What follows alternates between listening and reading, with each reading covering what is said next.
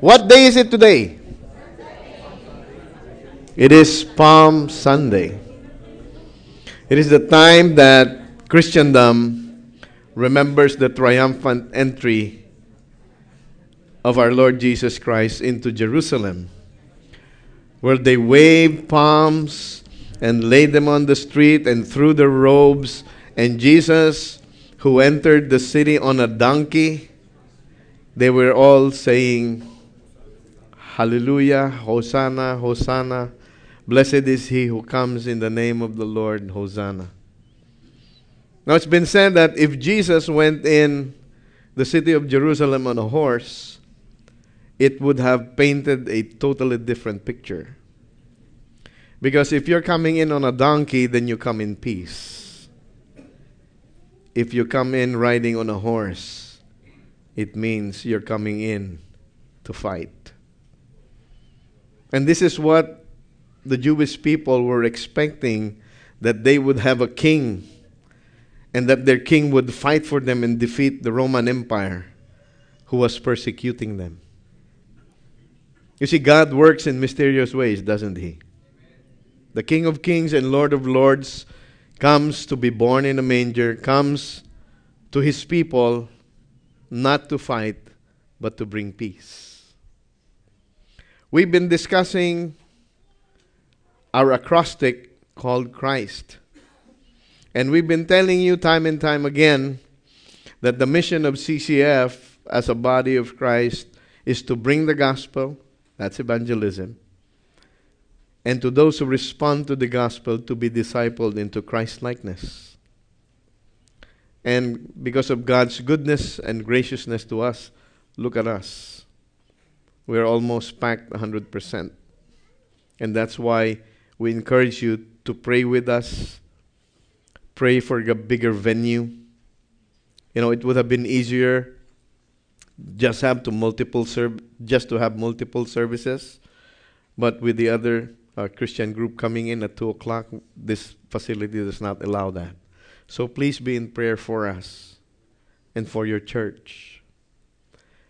And the way for us to expand the kingdom is through bridging events. Probably some of you are products of some bridging events, a retreat, a couples retreat, a weekend encounter, some kind of activity wherein you were exposed to the gospel. And our brother Reggie has managed to put something together to remind us of the bridging activities that are coming. So here goes with this video.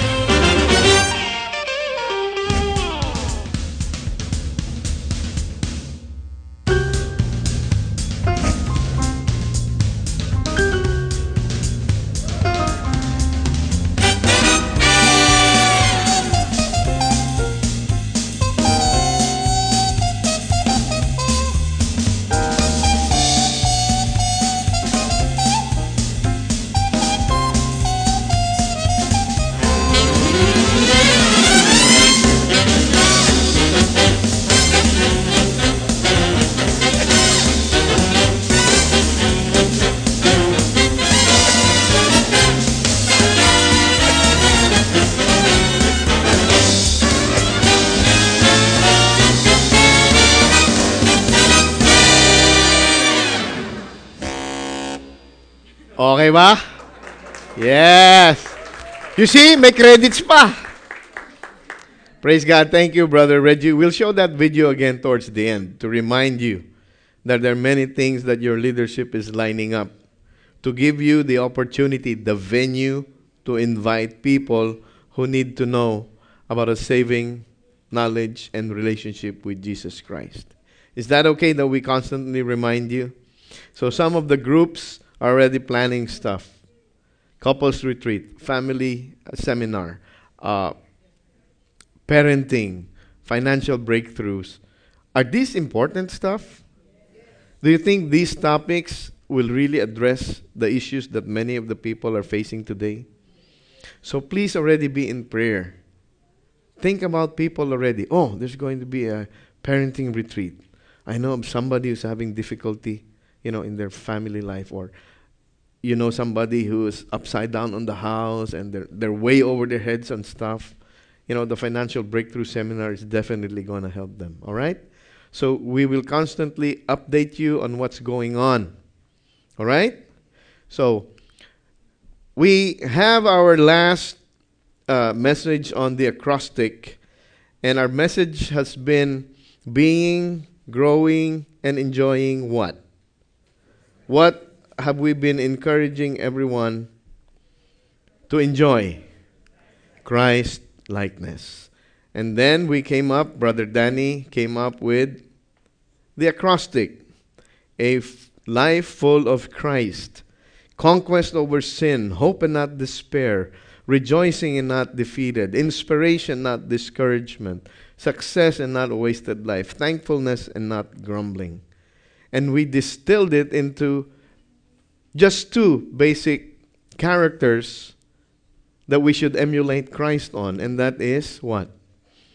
Humility and selflessness. I call it selfless sacrifice. Just the same. We know and we're getting the point. So, last Sunday, Pastor Reggie shared with us on the S, which is what? Success and not a wasted life. And he shared with us about the story of Joseph. You remember the story of Joseph? Joseph. There's Joseph behind it. No, not that one. You. Rabbi Joseph. Yes, you know who you are. All right. And we saw a snapshot of how Joseph, being faithful to God, and in spite and despite of his faithfulness to God, he went through a lot of problems. Right? Yes, you were asleep. You stood up and you stayed up watching the fight. But what's the key? Why can we use Joseph as a model of success and not a wasted life? The Lord was with Joseph. And he was a successful man, and he was in the house of his master, the Egyptian. So why was Joseph successful? Because of the Lord.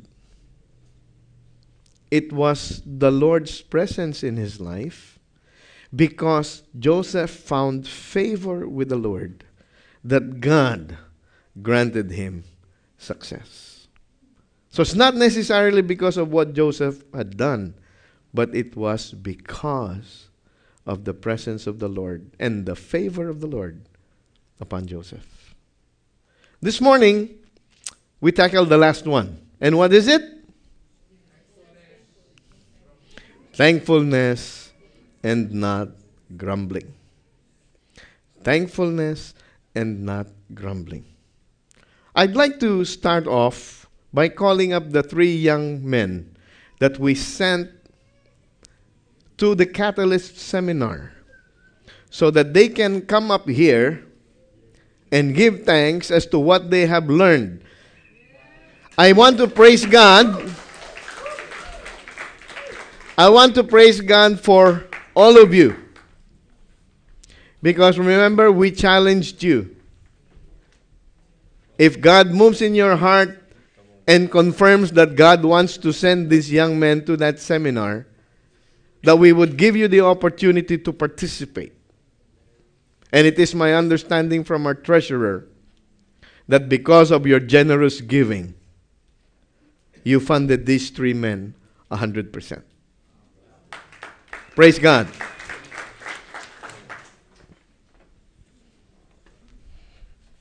So if you guys didn't know that you guys sent us to a conference. It was a leadership conference, and we just want to share briefly what we learned, stuff we learned, and stuff that we want to share with you guys. So for the next 2.5 hours, we'll be talking about. Oh, okay. for the next couple of minutes, we'll be talking about stuff we learned, stuff that stuck with us throughout the 3 days that we were there. So first off would be Bien. Oh, wait, no, never mind, Sean. Sean's going to go first. No, you already said bien. No, I'm just kidding. All right. So first of all, I just want to say thank you to everyone for all your support, your prayers, and your encouragement. It really helped us all out a lot.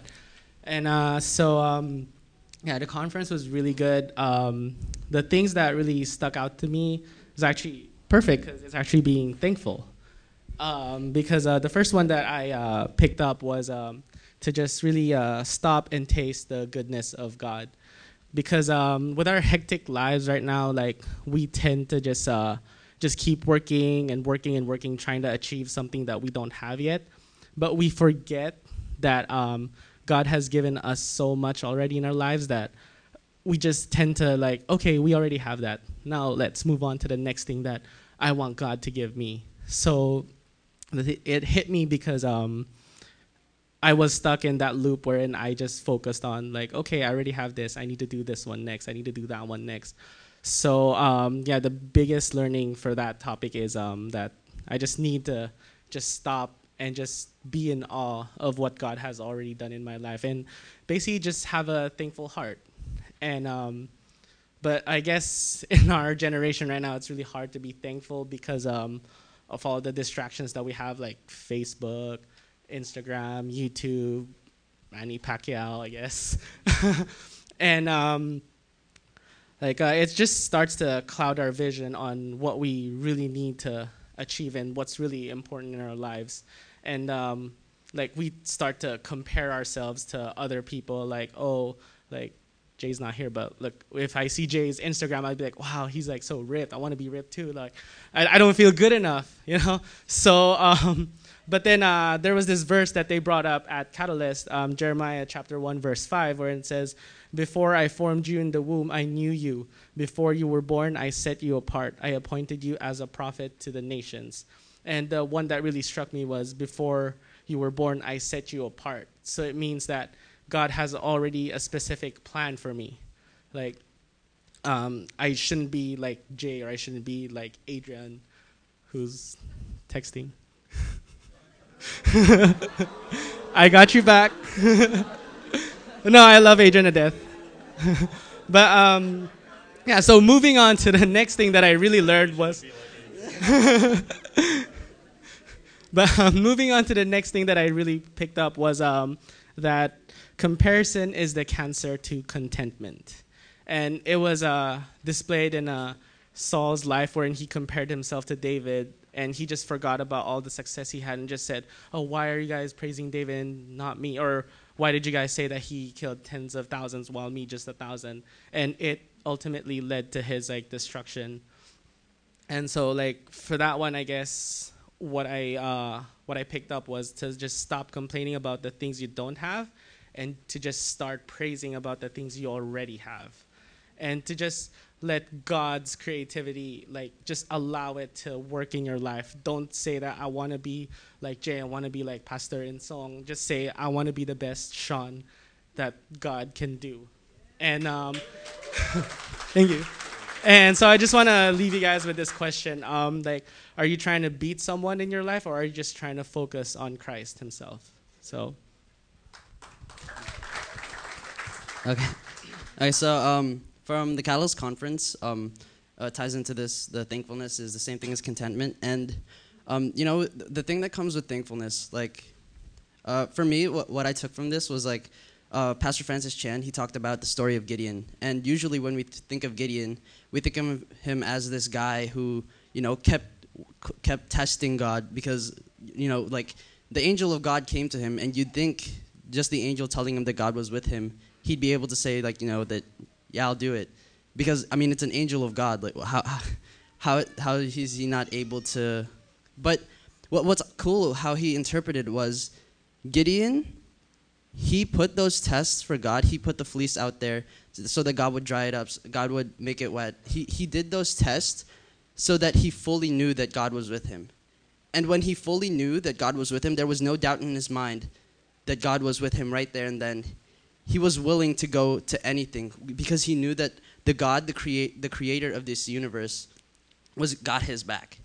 You know, it's like this awesome feeling that this person that can hold you in the palm of your hand, just that imagination that God holds the earth in the palm of his hand and you're smaller than the earth itself. Like, you can't even see yourself on a map. And the God of the universe is able to tell you that he's got your back and that he's going to help you through whatever you're going through. And then that brought up the point when he was talking about like Facebook and Instagram. One of the pastors said, basing off of that, like, when do those things become a mirror? Mirror, mirror on the wall, who's the fairest of them all? Mirror, mirror on Facebook, tell me how I should look. Mirror, mirror on Instagram, tell me who I really am. Like, those defining things of the world that we're living in right now, like, why are you running your race on someone else's mark? You know? And that struck me because, like, so often we compare ourselves to other people, and yet God made one you, and you are unique. Even the word unique has the word you, has the letter U in it, you know? And then what Christine Kane said really got me. She said, when you can find God in your trials, you can find him anywhere. And then so often we lose the concept that just because we're going through something, that means God has left us. Well, it's the complete opposite. You won't be going through a trial unless God wanted you to put you through it in the first place, because he knows that you can get through it. Like, the devil doesn't need to attack a Christian who's not doing anything. It's like a sleeping bear. Like, when you come across a bear, like, you wouldn't try to provoke it so that it would attack you. Like, that's the devil. If you're a sleeping Christian, then the devil just needs... if you're a sleeping bear, then the devil doesn't need to touch you because he knows that you're not doing anything to further the kingdom of God. You know? And from that, Proverbs 3:11 through 12 says, "My son, do not despise the Lord's discipline and do not resent his rebuke, because the Lord disciplines those he loves, as a father the son he delights in." So understand that, you know, when you're going through a trial, God gives you the tools to be able to get through those. And just know that you are your own person and that you were made in the image of God. And in that, you just delight in that, because honestly, you yourself are unique and God cares for each and every one of you. And that fact was made clear to me in like the past few weeks.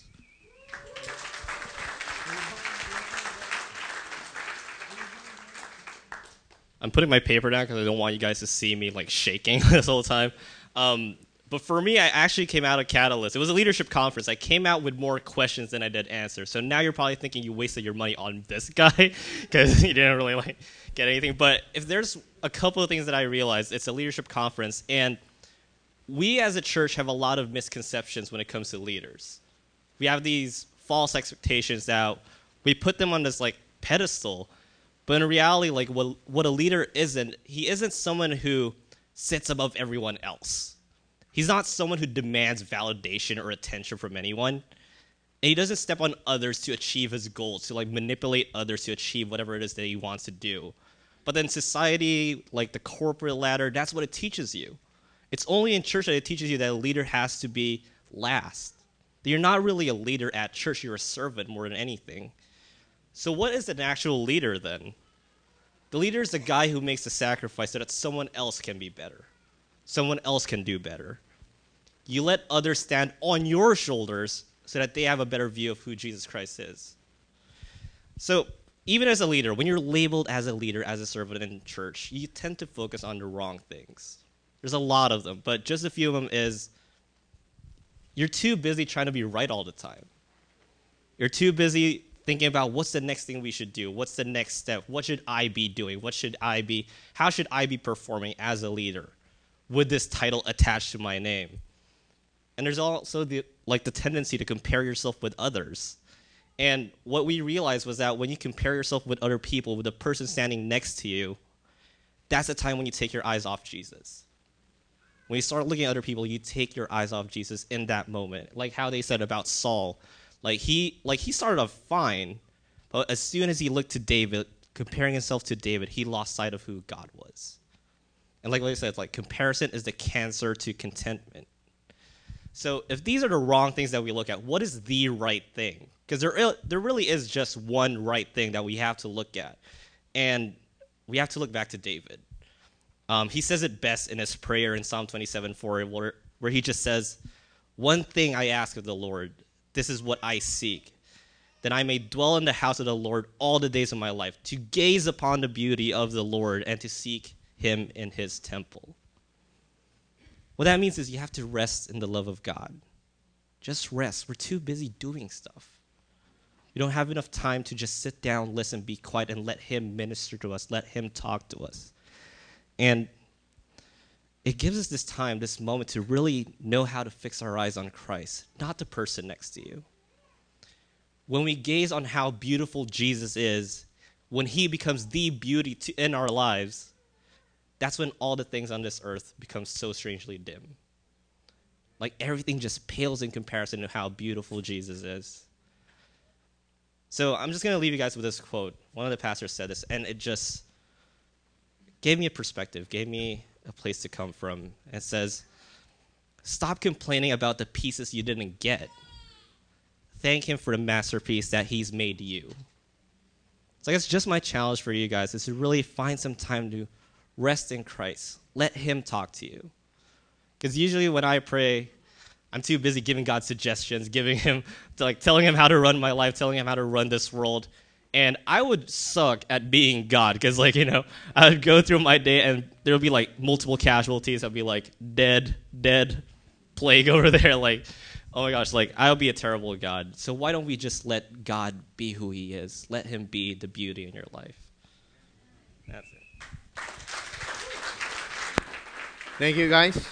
Thank you. Nate.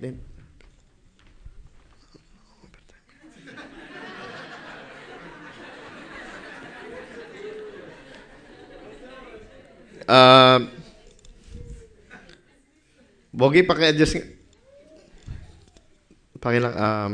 Medyo. Bogi is really one of, Bogs, ano ba to? Bogi is really one of our most faithful guys here at church. Yeah, but sometimes we have to. You see it's hard to come up here sometimes, And are you getting the point? Are you getting the point? Be thankful rather than grumble and complain. What's thankfulness? What is thankfulness anyway? The original Aramaic is yada. Definition is to praise. The NASB translates this as to give or giving thanks. In Greek, it's Eucharistos. Definition of thankfulness, giving of thanks. From our religious background, when you hear the word Eucharist, isn't that celebration? The only way that you can celebrate is if you're thankful. You cannot celebrate if you're not thankful. Right? In contrast, what does grumble or grumbling mean? In the Old Testament, it's the word for loon. It's defined as to murmur. Now, do you hear a murmur? Sometimes you need to see your cardiologist, and your cardiologist will tell you you have a heart murmur. Why is it that he can hear it and you cannot? Because he has an instrument called a stethoscope. And with that, he can listen to your heart and there determine you have a murmur. It's translated as to growl, to grumble, or grumbling. Gogitzo in Greek, to murmur, to mutter, to grumble with muffled undertones. Figuratively, to murmur, to grumble, to show smoldering discontent, droning in a low, constant murmur.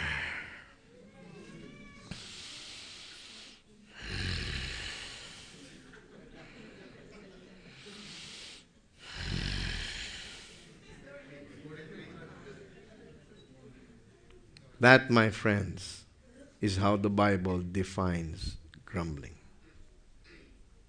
Now, are we guilty of grumbling? As my wife would say, I don't say a word, but my face shouts something.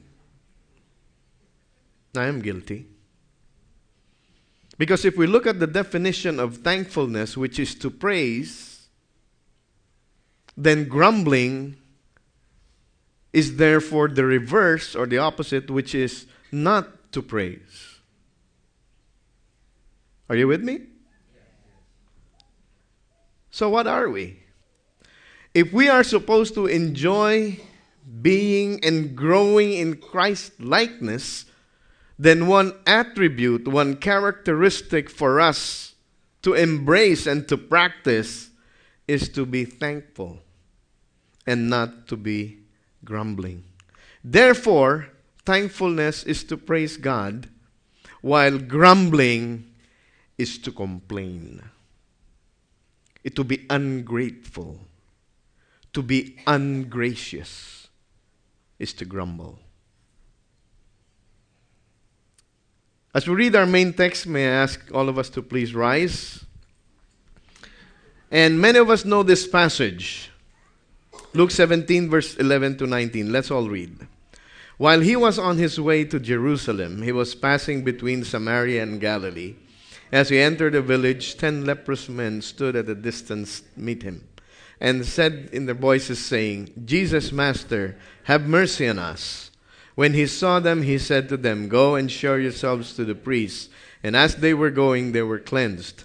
One of them, when he saw he had been healed, turned back, glorifying God with a loud voice. And he fell on his face at his feet, giving thanks to him. And he was a Samaritan. Then Jesus answered and said, Where were there not 10 cleansed? But the 9, where are they? Was no one found who returned to give glory to God except this foreigner? And he said to him, Stand up and go. Your faith has made you well. Heavenly Father, we thank you for your word. Lord, it is our prayer, Lord, that you minister to our hearts, that you reveal the very core of what is inside our hearts, Lord God, and to do your handiwork of surgery to remove that which does not glorify you. Father, I pray that as you have continued to speak to me, continue to use me, Lord God, this morning to communicate your word, that we might find understanding and obedience in it, Lord God, so that we may, in our obedience, bring glory and honor to your name. This is our prayer, Lord God, in Jesus' name. Amen. You may be seated. Now, this is a very famous story, and many of us know this. There were 10 lepers, and they came to Jesus, knowing that Jesus had the power and authority to heal them instantaneously if he wanted to. Now, many of us, perhaps in a similar situation, would come to Jesus expecting instantaneous relief, instantaneous healing, supernatural, miraculous healing on the spot. Right? But what did Jesus say? When they went to Jesus, they cried out to him, and then what did he say?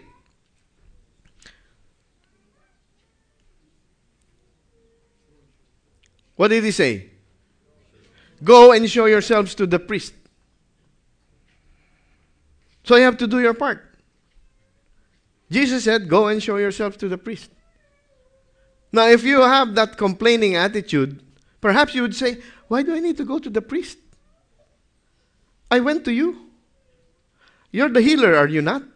You have done miracles, have you not? I come to you and you send me to somebody else? 10 lepers, 10 men with leprosy went to him. He told all 10, go and show yourselves to the priest. Right? Now one of the 10, when he saw that he had been healed, turned back, glorifying God with a loud voice. How many were there? How many noticed that he was healed? At least one that noticed enough to return to Jesus and to glorify God. And he fell on his face at his feet, giving him thanks. And what was his background? He was a Samaritan. And we know from the Bible that Samaritans don't want to have anything to do with Jews, and Jews don't want to have anything to do with Samaritans. Long story, that's a different message altogether. But this foreigner, out of the 10 who were healed, came back and gave thanks to God, glorifying Him. And Jesus asked, were there not 10 who were cleansed? Where are the 9? Was no one found except this foreigner? And he said to him, stand up and go. Your faith has made you well. If you pay close attention to the passage, when Jesus said, go and show yourselves to the priest, when were they healed? As they were going to the priest to show themselves, they were healed. They were not healed when they came to the priests. When they obeyed the command of Jesus, as they were going, they were healed. And all 10 of them were healed, yet only one had the heart to come back to Jesus and thank Him. And why this one man?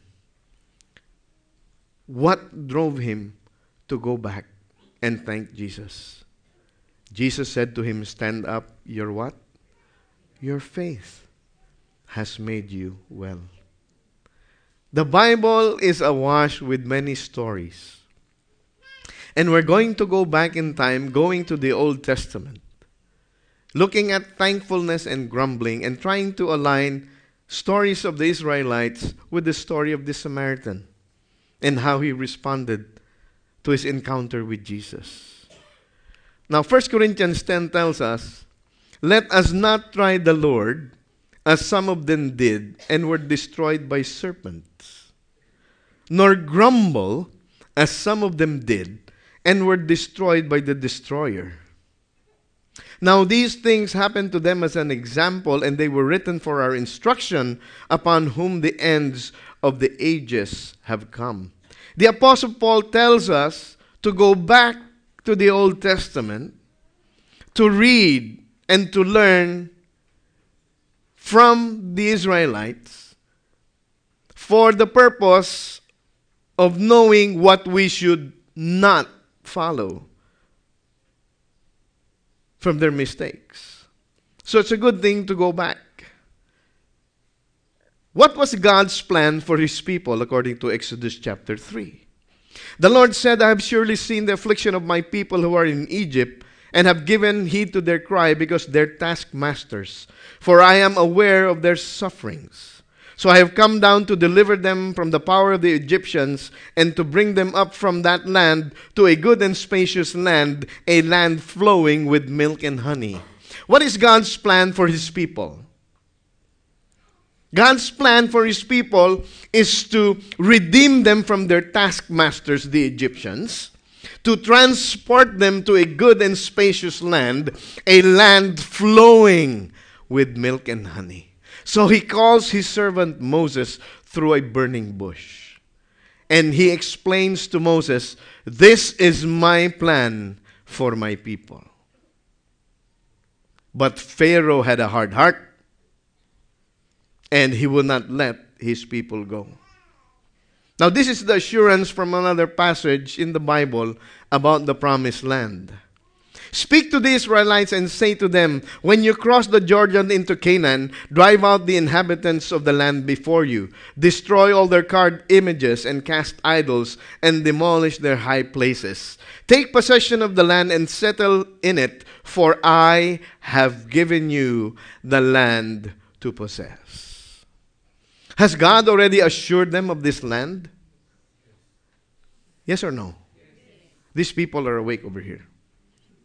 Has God already given the land to them? What is left for them to do? Just to take possession of the land. Unfortunately, there are some people who are living there, and God tells them to drive them out. But what is the assurance? I have given you the land. With that as a background, we go back. The Israelites were under the Egyptians, And God notices their dire circumstances. And God called Moses to bring them out. Pharaoh's heart was very hard. So what did God do? God sent 10 plagues. Pharaoh wouldn't budge until finally the last plague, the plague of the death of the firstborn. And Pharaoh releases them according to God's word to Moses, that they would leave Egypt with all the plunder that they could carry with them. Why? This was God's plan. So here you are. You are witness to God's power to deliver you from your very dire circumstances. And you're on your way to claiming the promise that God has given to you. I have given you the land. Just take possession of it. All right? Now, what did they do? First, they complained about food. The whole congregation of the sons of Israel grumbled against Moses and Aaron in the wilderness. The sons of Israel said to them, "Would that we had died by the Lord's hand in the land of Egypt, when we sat by the pots of meat, when we ate bread to the full, for you have brought us out into this wilderness to kill this whole assembly with hunger." What's the promise? Does God have a good plan for them? Yes. But what happens? This is only, by the biblical account, on the 15th day of the second month after their departure from the land of Egypt. Give or take 45 days. And then what? It is better that we have stayed in Egypt, where we have food, when we have water. Why did you bring us out into the wilderness? Did you bring us here to kill this whole assembly? What was their life in Egypt? They were less than human beings. They were less than human beings. After they complain about the food, what else? Now you are in the desert. Of course. Water is very essential. Right? Exodus 17. Then all the congregation of the sons of Israel journeyed by stages from the wilderness of Sin, according to the command of the Lord, and camped at Rephidim. And there was no water for the people to drink. Therefore the people quarreled with Moses and said, "Give us water that we may drink." And Moses said to them, "Why do you quarrel with me? Why do you test the Lord?" But the people thirsted there for water, and they grumbled against Moses and said, "Why now have you brought us from Egypt to kill us and our children and our livestock with thirst?" So Moses cried out to the Lord, saying, "What shall I do with this people? A little more and they will stone me." Do you need water? Yes, of course. We're not discounting the fact that food and water are essential to life. Much more, they're traveling in the desert. But what was their attitude? They were complaining against Moses. They grumbled against Moses. And what did Moses say at the last part? "Why do you quarrel with me? Why do you test the Lord?" What did they complain about? Food, water, manna. What is manna? Not your inheritance, okay? Not your inheritance. Okay, manna. Let's take a look. Numbers 11. The rabble who were among them had greedy desires. And also the sons of Israel wept again and said, "Who will give us meat to eat? We remembered the fish which we used to eat free in Egypt, the cucumbers and the melons and the leeks and the onions and the garlic. But now our appetite is gone. There is nothing at all to look at except this manna." Now what is manna? Manna is like a coriander wafer. God promised to them that at night the cloud would descend And in the morning when the cloud would go up, on the ground there will be manna to feed the people. Now they're comparing their life in Egypt. Going back, they said what? Cucumbers, melons, leeks, onions, garlic. But now our appetite is gone. Nakakawalang gana. All we have is this manna.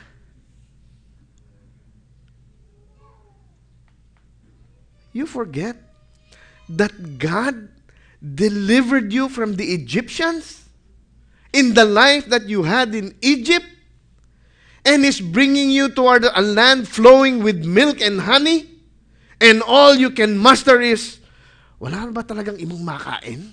Is there nothing left to eat except this manna?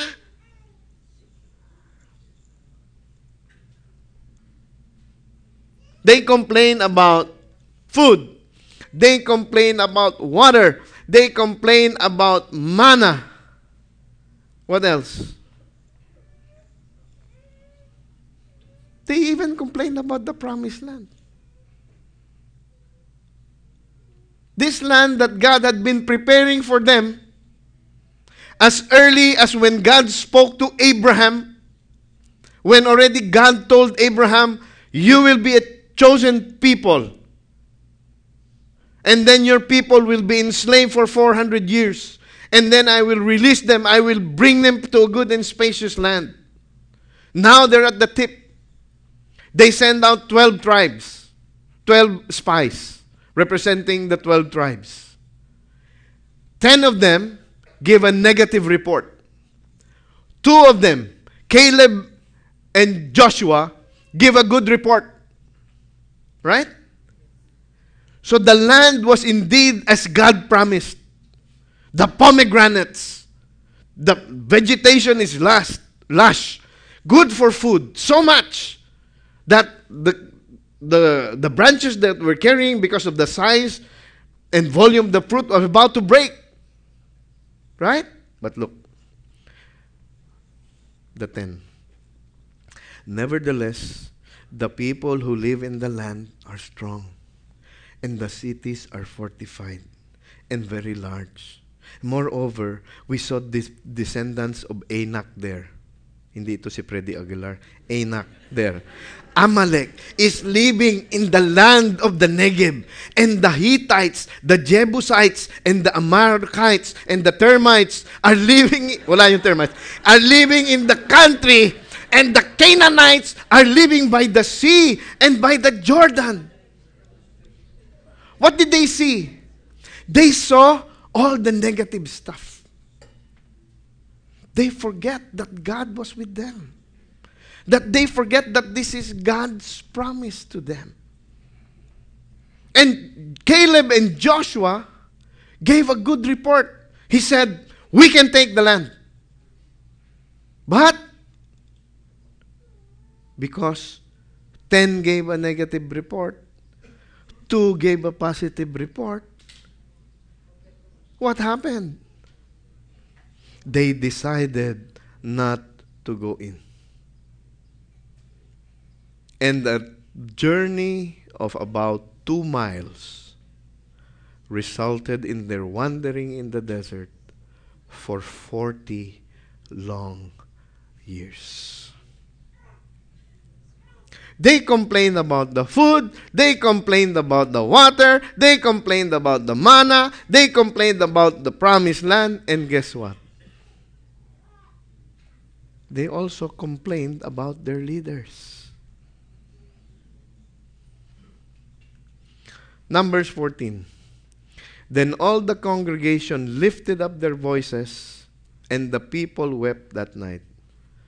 All the sons of Israel grumbled against Moses, and the whole congregation said to them, eto na naman, like a broken record, would that we had died in the land of Egypt, or would that we had died in this wilderness.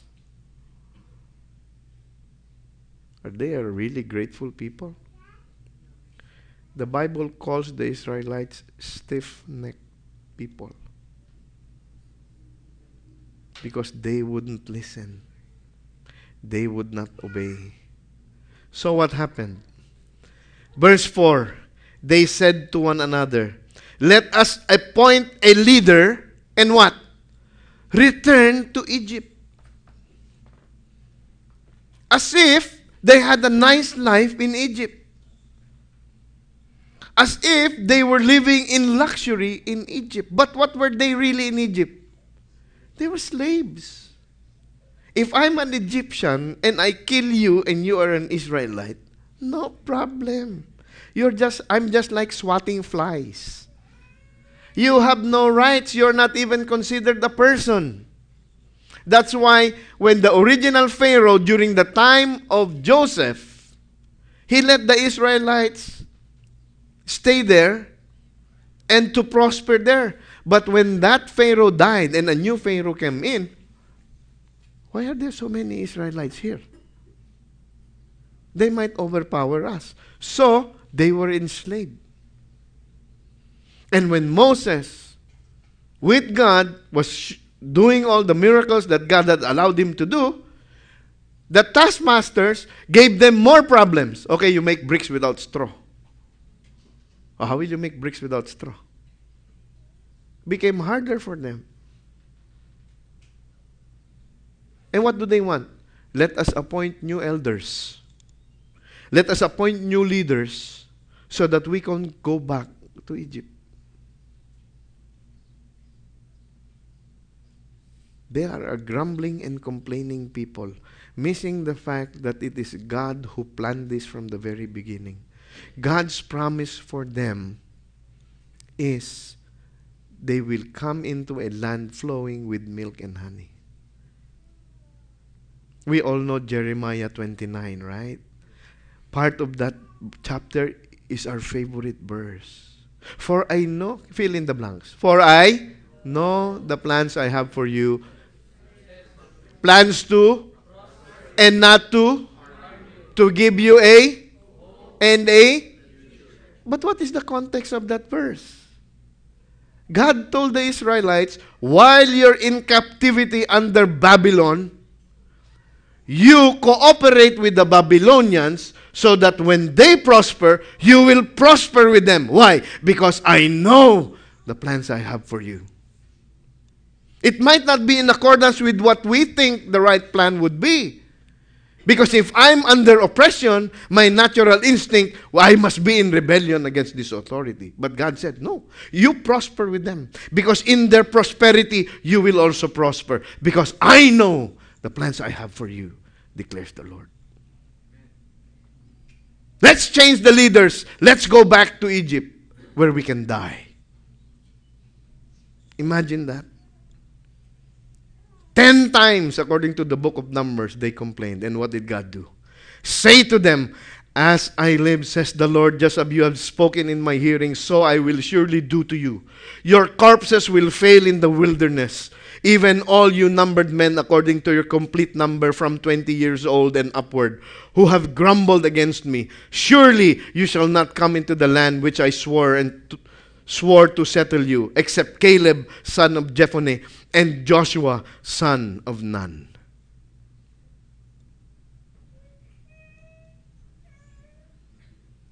The 2-mile journey became a journey of 40 years, and all who were aged 20 and up died in the wilderness. But what did God do? Despite their complaining attitude and their grumbling spirit, God continued to be gracious to them. Do you know that in the 40 years that they were wandering in the desert, their clothes did not wither? Where can you buy such clothes nowadays? Marshalls? TJ Maxx? Ross? Imagine, these are a complaining and ungrateful people. But God, because God is God. And He said, I promise you, as I promised to your forefathers, and God will keep His promise. He brought them. He brought them into that good and spacious land. But not until after all of those who grumbled, that generation, had died out. Yet God was still gracious. God was still faithful to them. He provided for their needs. And their clothes did not wither in those 40 years. All these department stores will close shop. Imagine you can just buy one suit and 40 years it will not wither. Wow. You like that kind of attire? I'm sure all of us like it. But that's how gracious our God is. That despite of our grumbling and complaining spirit, God does not change. His plans will still be carried out. Why? Because it is His plan. And He will do whatever it takes to have that plan accomplished in our individual and collective lives. And even for that alone, we should thank God. The whole congregation of the sons of Israel grumbled against Moses and Aaron. The sons of Israel said to him, "Would that we had died by the sword, by the Lord's hand in the land of Egypt, when we sat by the pots of meat, when we ate bread to the full, for you have brought us out into this wilderness to kill this whole assembly with hunger." Moses said, "This will happen when the Lord gives you meat in the morning and in the evening, and bread to the full in the morning. For the Lord hears your grumblings, which you grumble against Him." And what are we? Your grumblings are not against us, but the Lord. When God gave them manna, they complained, "Is this all we're going to eat? Okay, you want meat? I'm going to give you meat." God gave them quail. And God said, "You are going to eat quail until the quail comes out of your nostrils." I kid you not. Why? They keep on complaining. They don't appreciate what they have. They're more focused on what they don't have. See the danger of grumbling? Grumbling eventually goes up to God. Now what do you complain about? "Ay, my husband. Ay, my parents. Ay, my children. Ay, my boss. Ay, this is all because of Adam and Eve."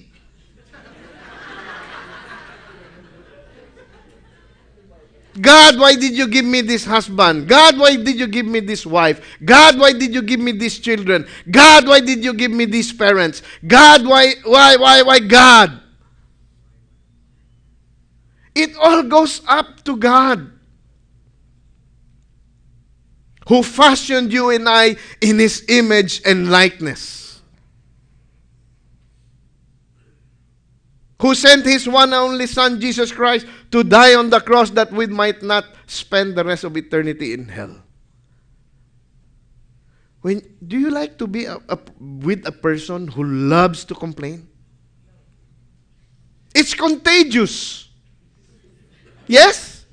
But also if you are around a person who is always grateful and thankful and joyful, it's also contagious. Now, who do you want to be with? If you're with these Israelites, "We have no food. Let's go back." Why? So they can kill us over there. They're going to kill us over here anyway. Might as well go back there and be killed over there. I mean, what's the logic in that? And where is God in that scenario? We all complain, right? Come on. We all complain. Right. But may I remind all of us and warn us that if the majority of your life, as you claim to be a child of God and a Christian, is complaining, may I show you a warning? In the book of Jude, we read that certain men have crept in among you, the church, okay, who change or take the grace of God as a license for immorality. These are godless men whose condemnation was written about long ago. So they may be in the church, because the Bible tells us, who have crept in among you. Right? They are godless men who take the grace of God as a license to continue in immorality. From the same book, because there's only one book and one chapter. Look at verse 16. These people are what? Grumblers and fault finders. They follow their own evil desires. They boast about themselves and flatter others for their own advantage. What have we been learning in Philippians chapter 2? Do not look only to your own interest, but to the interest of others. Consider others better than yourselves. Have this attitude which was also in Christ, who in the very nature was God, did not grasp equality with God, something to be grasped.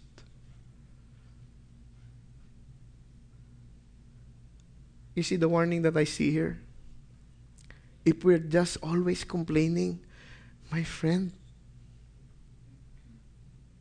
have you really experienced the grace of God?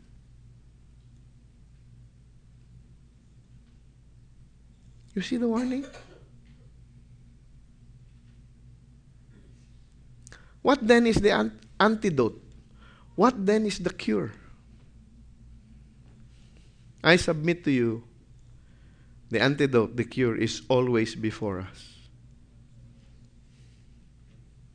The cure, the antidote to our complaining spirit is faith. Why? Look, faith is what? The confidence that what we hope will actually happen. It gives us assurance about things we cannot see. The Israelites just saw all the negative things that they were encountering. They refused to look at the bigger picture that God was going to bring them to a good and spacious land, a land flowing with milk and honey. Did God accomplish His plan for them? Yes. So they lose sight of the fact that it was God who was planning this from the very beginning. And in our acrostic, we come about time and time again, we remind you of this passage. Can we read this? And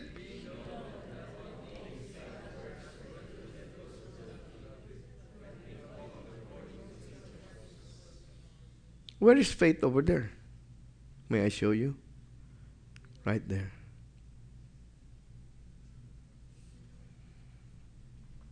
By faith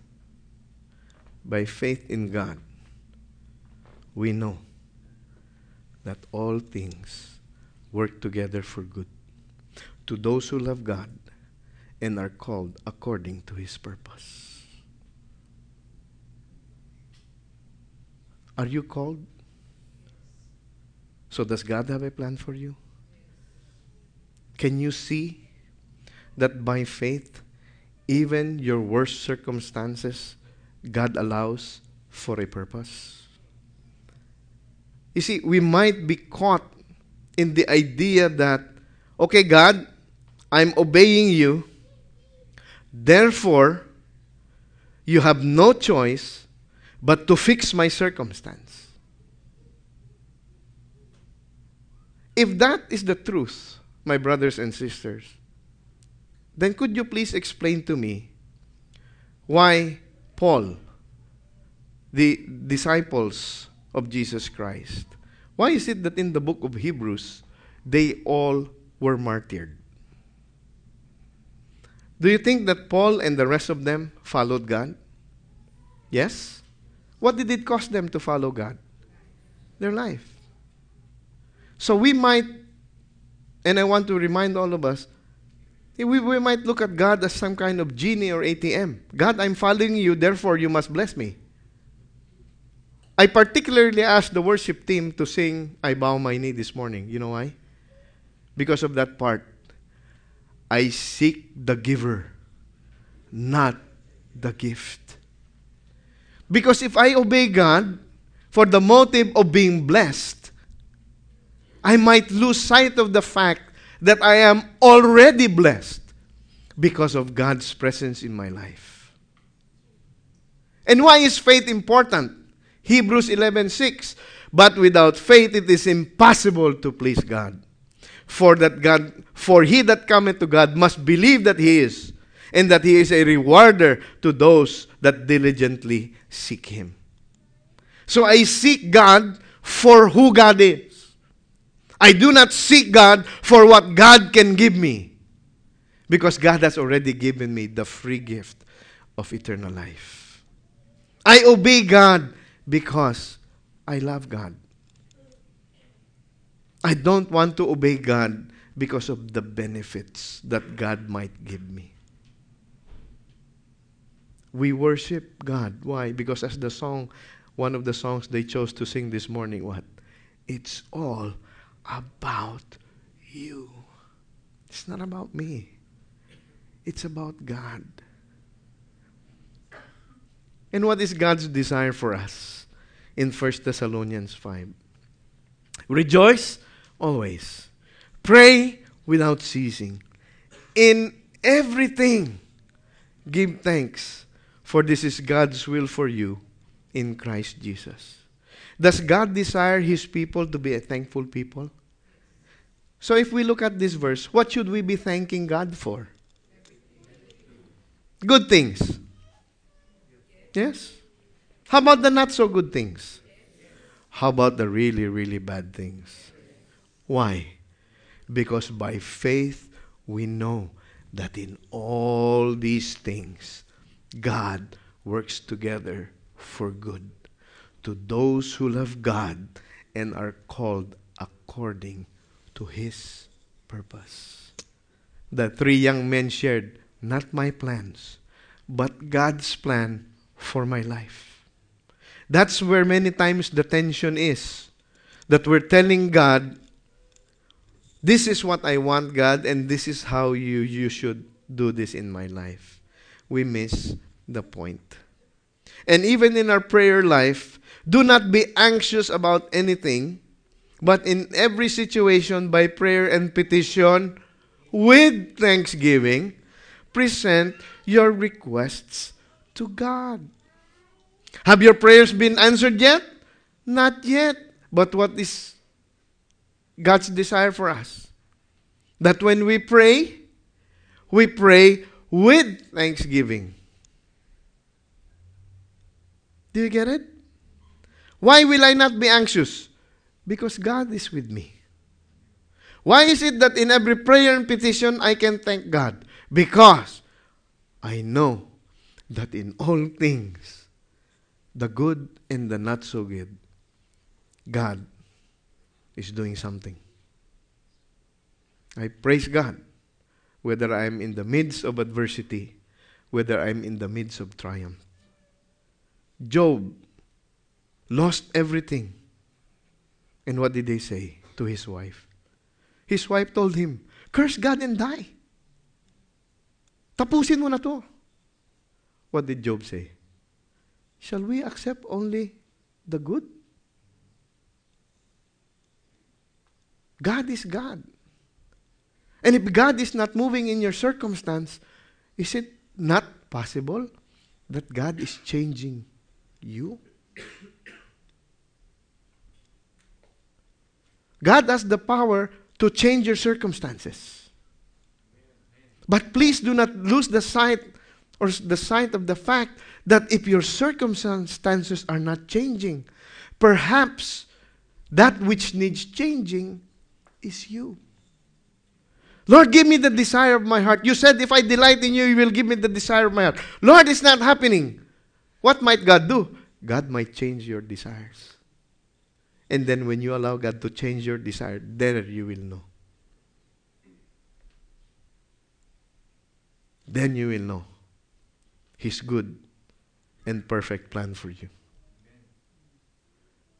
We go back as we close to our original text. Was Was no one found who returned to give glory to God except this foreigner? And he said to him, stand up and go. Your faith has made you well. This Samaritan was not only healed of his leprosy, he was also healed in his soul. For he discovered Jesus Christ, who by the biblical account says, your faith has made you well.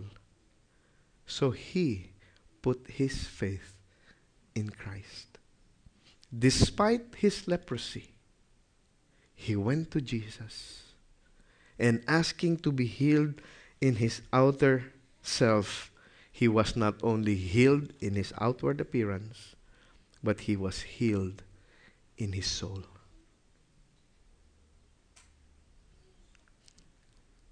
Do you have conquest over sin? Do you have hope? Do you rejoice?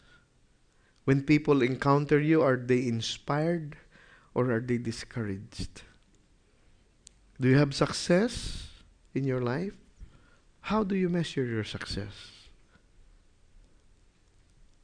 Are we a thankful people? Or are we a complaining people? I'd like to ask my daughter to come and give us some music as I challenge all of us. I want all of us to bow before the Lord this morning. And I challenge you. I ask you. Have you given thanks to the Lord? What have you given thanks to the Lord for? Do we only thank Him for the good things that He allows in our lives, for the blessings? Or have we really looked at even the trials and the tribulation that God allows are really blessings that we might learn and that we might be conformed to the image and likeness of His Son Jesus? Go before the Lord now, and if you have not yet even thanked Him for your salvation, speak to Him right now, just between you and God. Lift up to Him your praise and even your problems.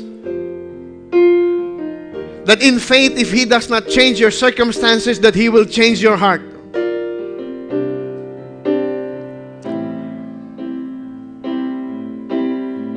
Wherever you are,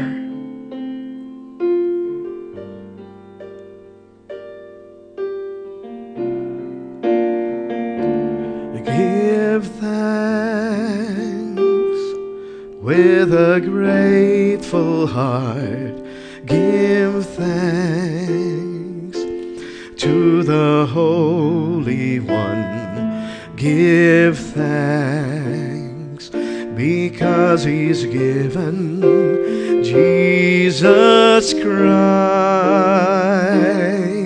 His Son. Give thanks with a grateful heart. Give thanks to the Holy One. Give thanks because He's given Jesus Christ, His Son. And now let the weak say, I am strong. Let the poor say, I am rich, because of what the Lord has done for us. And now let the weak say, I am strong. Let the poor say, I am rich, because of what the Lord has done for us. Give thanks. Will you give thanks to the Lord even now? For those unlovable people that are in your lives. Ask God in faith and thank God in faith that you can reach out to these people. If there's someone here this morning that you're at odds with in terms of your relationship, give thanks to the Lord, for He is allowing this for the purpose, so that you might be conformed to the image and likeness of His Son Jesus. Thank Him for your financial problems, because He's letting you know that there is hope. That if you'll only abide in Him and His Word, that if He doesn't change your circumstance, He's gonna change you. You might have problems with your children. You may have problems with your relatives. You may have problems with your spouse. Give thanks, for we are God's people and we have been redeemed by the blood of the Lamb. And He promised that by faith all things will work together for good. If you are called to one who is called according to His purpose. Thank Him, brother. Thank Him, sister. He knows what He's doing.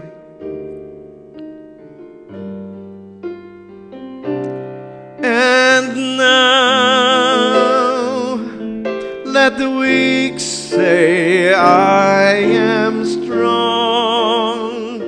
Let the poor say, I am rich, because of what the Lord has done for us. And now let the weak say, I am strong. Let the poor say, I am rich, because of what the Lord has done for us. Give thanks.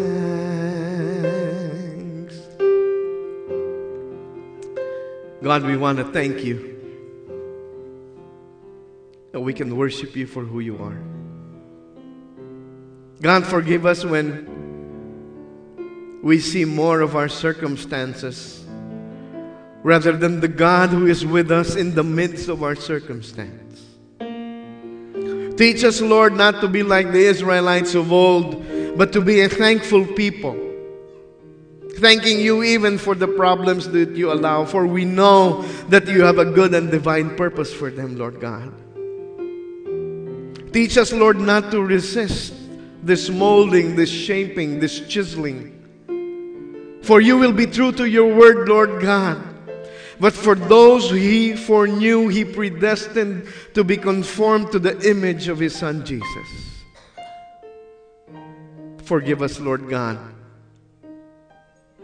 and give us hearts that will forever praise You, that will forever give You thanks. For we thank You in the name of Your Son, our Lord and Savior Jesus Christ. And all of God's people said amen. Let's give God the glory this morning. Praise God.